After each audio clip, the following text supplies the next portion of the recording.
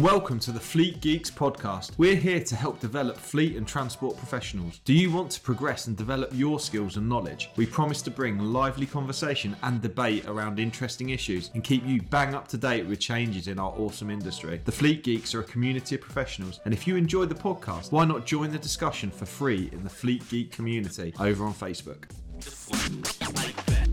Trying to work out what left and right is to put my headphones on. That's what it is, folks. literally, Mike's biting his tongue with his tongue out, looking at his fingers to see which one says which L and which one. Yeah, we got that. Left and right. Cool. So we're here to talk about financial standing. And I guess this is part of one of the modules for the Transport Manager CPC qualifications. But let's talk a bit about financial standing, because I think it's an interesting concept, particularly... I hear a lot of challenge about it because so many vehicles these days are on contract maintenance. Yes. And is it really required? So let's start first of all with what is financial standing and how much is the financial standing. So, and it varies depending on operator license. So why is that? Why is it? Why have we got? What is it? Why does the traffic commissioner need to see evidence that you have what they call financial standing? What does it do?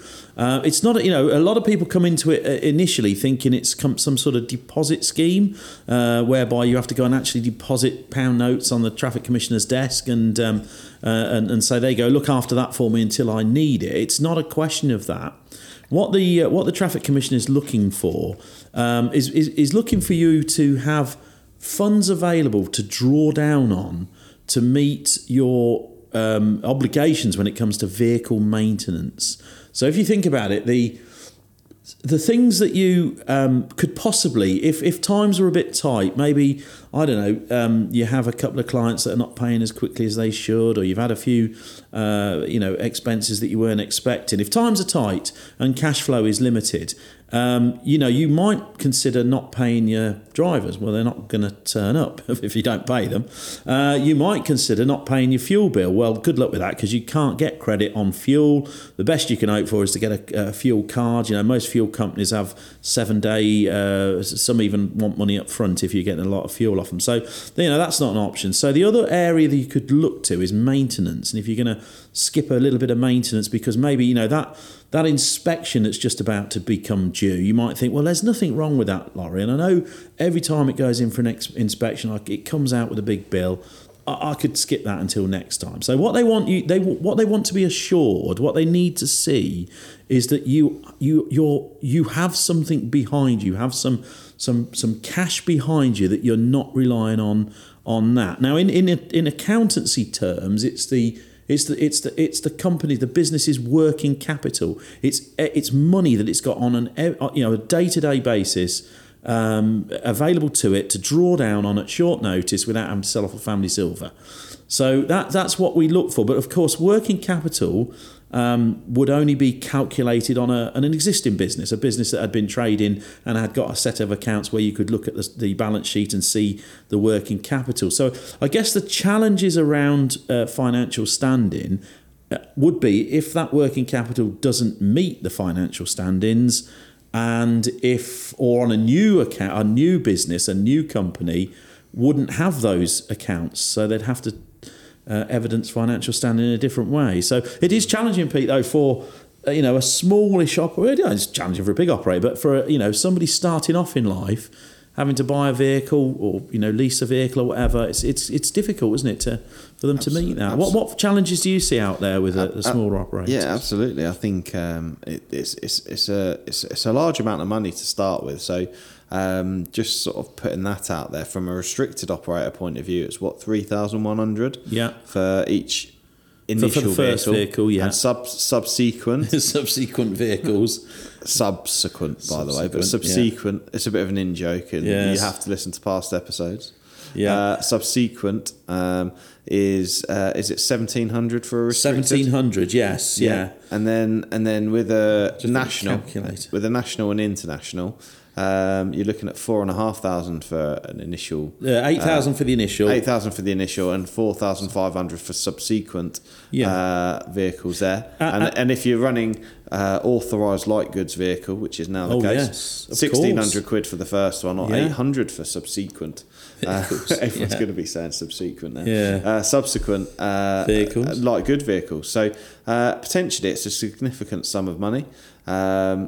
I'll do it on 11 vehicles because it's easy to calculate. That is. So that's 45 grand for 9 vehicles for the first 10 vehicles. I've got a calculator, Pete's done that in his head. I'm doing it in my head. So 45 for the 10 vehicles, and then that the 11th vehicle is another 8 grand, which makes 53 grand. 53,000 for 11 vehicles. It's a lot of dough, isn't it? Yeah, that is, isn't it? And that's 11 vehicles. So and that's prohibitive, isn't it? To have that level of cash just sat around. And the other thing that probably grinds a few gears is that's actually on your authorised amount, not on your specified amount. So if you have, most operators will want to maintain a margin, the difference between the authorised and the specified, so that there's a little bit of wiggle room so that you can expand. So you may not have these vehicles. They may be just theoretical vehicles, but if you've got them authorised on your licence, you need the financial standing to back it up. So that is a lot of money, isn't it? It is. It's a heck of a lot of money for what is not a massive operation. 11 vehicles. Yeah. So I've got a few challenges with it, and I don't know the answer, and I don't know if there is an answer. But why do restricted operators need to have less financial standing? Yeah. And I understand the light goods vehicles because, strictly speaking, they're probably cheaper to repair. And less expensive parts and what have you. But, why? Essentially, a restricted operator could be running exactly the same bit of kit as a national operator. I always and there's significant difference. It is a big difference. And I always say to people on OLAC courses and the like that... you should never judge a restricted licence as being the poor relation, because it isn't. If I'm crossing the road as a punter, I'm out there crossing the road and I've got 2 trucks coming towards me, I don't give a flying hoot what operator's licence disc is in the window. I couldn't care less what colour operator's licence disc in the window. I just want that vehicle to be able to stop because it's not going to fall apart, and the brakes are going to work and the tyres are not going to burst. I want the driver to be qualified and not drunk and be able to see me, and I want the load to stay where it is on the vehicle. I'm not interested in what operator's licence is in the window. Hi, it's Pete from Flagship Partners. We're really proud to sponsor the Fleet Geeks podcast. Flagship Partners offer a range of consultancy and training services to ensure that our customers remain compliant and have the best possible knowledge to be able to fulfill their work. If you're interested in support with any of our safety, HR or compliance services, or you want to train to be a transport manager or need driver CPC training, give us a call today. So I've often wondered myself, to be fair, why the difference. The only rationale I can put on it is that for a standard national or a standard international licence, of course, you are carrying out the business of like a haulier. The service that you're selling is a commercial. You're moving other people's goods from A to B. So the more goods that you can move from A to B, the more money you're going to generate. So therefore, the pressure is on commercially. Whereas a restricted operator is essentially moving their own goods. So there's less commercial pressure. I'm guessing that would be the only reason I can think of why there would be such a difference, though. I don't know. Do you know what? That's the best explanation I've ever had. Well, do you know what? Because I hide my light under a bushel sometimes, but that's because I'm a reasonably successful transport manager trainer. And once upon a time, fleet manager of the year as well. Oh, no, I never mentioned that. Yeah. So I can walk the walk as well as talk the talk, because 2016, folks, fleet manager of the year, Do you know what? I've asked that question about the disparity many times and never had an explanation. So there you have it. And I understand that. That's about the conflict of interest when it comes to maintaining vehicles when you're carrying out work for hire and reward. So yeah, very interesting. But nonetheless, I guess we need to see the financial standing as like a level of security, isn't it, for the TC, demonstrating that operators can meet the requirements. Yes, level of reassurance. But are we? are we dealing with potentially a dated system in that now a lot of these vehicles yes. are now on a contract Yes. maintenance? What do you think? There are many cases in law in the road transport sector where the law hasn't kept pace with technology.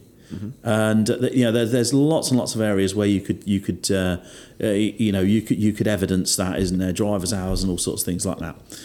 And I think that's probably one of them. If somebody says, look, the only way I want to buy, I need a 2016 plus vehicle because otherwise I'm never going to get into all these cities and towns that keep cropping up with these low emission zone stuff. So, I'm going to have to buy myself a fairly new vehicle. They're very, very expensive to buy. So the only alternative I've got really is to look at a contract hire agreement, because that will get me the newest possible vehicle for my meagre budget. So then when I go to get a contract hire, I'm going to be tempted by a vehicle that comes with, we used to call it SMR, service maintenance and repair. So I'm not actually going to fork out for the maintenance. It's not going to be me who pays for the maintenance. So therefore, why do I need to? Surely the financial standing is encompassed in that rental agreement or that hire agreement. Is that kind of what you were thinking? Yeah, is that why? Absolutely. So essentially, you've got, if you decide to buy new kit, you've got a warranty for 3 years or a certain amount of mileage. You've got a maintenance contract potentially for the same period of time. So your cash reserves needing to maintain that vehicle. Of course, you may have something that the driver damages, but then you've got insurance for that. Yeah. But I suppose sort of the more I think about it, I come across, a lot of insurances now are, I don't know if people are aware of this, but they've often got a misfueling, what's the right terminology? Clause, a clause. So essentially, they won't pay out for misfueling. Now, if a driver decides to put a tank full of AdBlue in the fuel, that's going to cause you some serious fucking problems. When it comes to the fuel system on that vehicle, and I'm hearing of 10 grand plus of repairs because you've got to replace all the fuel system on the vehicles. So I suppose you have the potential for something ridiculous like that to happen. In which case you'd need to then foot the bill regardless of warranty, regardless of maintenance, regardless of insurance. But nonetheless, I just think it's maybe it hasn't really caught up with, or rather, technology's overtook, the way we do things is overtook the law, the legal side of it. I suppose the Traffic Commissioner is concerned about your ability to maintain a vehicle, not necessarily in a mechanically sound condition, though that obviously helps, otherwise it's going nowhere, would be in terms of the safety critical stuff like brakes, steering, tyres, and then wheels. I think the other challenge I've got is the big giant companies who have got financial challenges. So, for example, your Eddie Stobarts or what have you have had their fair share of challenges and have run thousands of vehicles. Have they got that level of cash in the bank? It makes you wonder, doesn't it? Because they can't. Because they can't. No, I mean, if they have, and and that's the other strange thing, isn't it? Because if you were, a financial director and the business had that amount of cash, in its working capital, you're going to be asking why.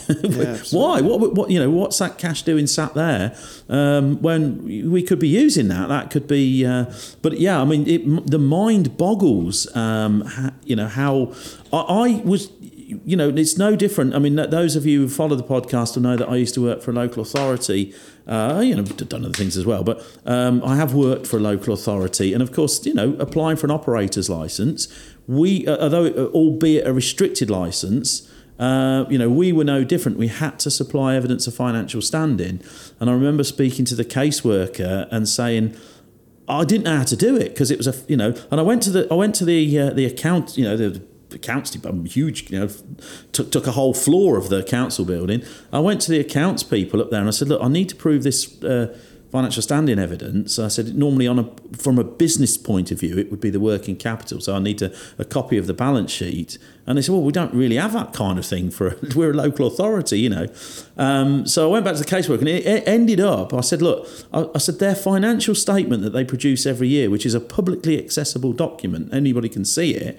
I said, it's 194 pages long. Do you still want me to send you it? And they said, oh, yeah. So, you know, it's not just companies that have to prove their financial standing. It's government as well. So you'd have thought they just took our word for it, but no such luck. You know, they were all over it. So absolutely, yeah. So there you have it. Really, I don't really know sort of what else we can say really, but I think on the one hand, the financial standing it's a double-edged sword. On the one hand, we want to prohibit the wrong people from being able to access operators' licences and running vehicles. Yeah. People should have the right level of cash. It's freezing in here, isn't it? I'm going to turn that off. Sorry, the aircon's going, and Mike and I have got aircon. So I can actually see. I think he's physically shivering. So apologies. We were mate. too hot earlier. Yeah. It's kind of famine or feast, isn't it? Yeah. But yeah, you know, I think we want to prohibit the wrong people, not the wrong people, but we want to ensure there is a barrier to entry. Yeah, There's got to be a barrier to entry for people to ensure that road safety is maintained. Yeah, that's if you think about what the Traffic Commissioner's job is exactly that, isn't it? To their job is to protect members of the public from the acts or omissions of road transport operators. So and to secure road safety. So the way they are assured of doing that is by making sure that people in the business, in the industry, can afford to maintain their vehicles. But so I'm glad we've chewed the fat out of it, because do you know what? I started off the podcast thinking, what an old system that's not required. I don't think it's fair on standard operators. And do you know what? I've done a full U-turn and gone, do you know what? Damn right with the financial you'll standing. Get a job in the government. If you carry on, right? Just call me Liz Truss and put me in a pinny. What, mini skirt or a mini car? I don't know, that was massively sexist. I think we're going to need to cut that. Yeah, cut that. I don't know what I'm talking about, do I? Anyway, but There's look, massive. There's another U-turn anyway. But yeah, I've got to be careful what I say, haven't I? Yeah, fantastic. Thank you very much. See you on the next one. See you on the next one. I hope you enjoyed today's episode. If you did, please share with your friends and colleagues too. Join us for free on Facebook with the Fleet Geeks community for transport and fleet managers. Fleet Geeks offers ongoing professional development, networking and mentoring too. So get in touch with me, Pete Rushmer, on any social media platform to find out more.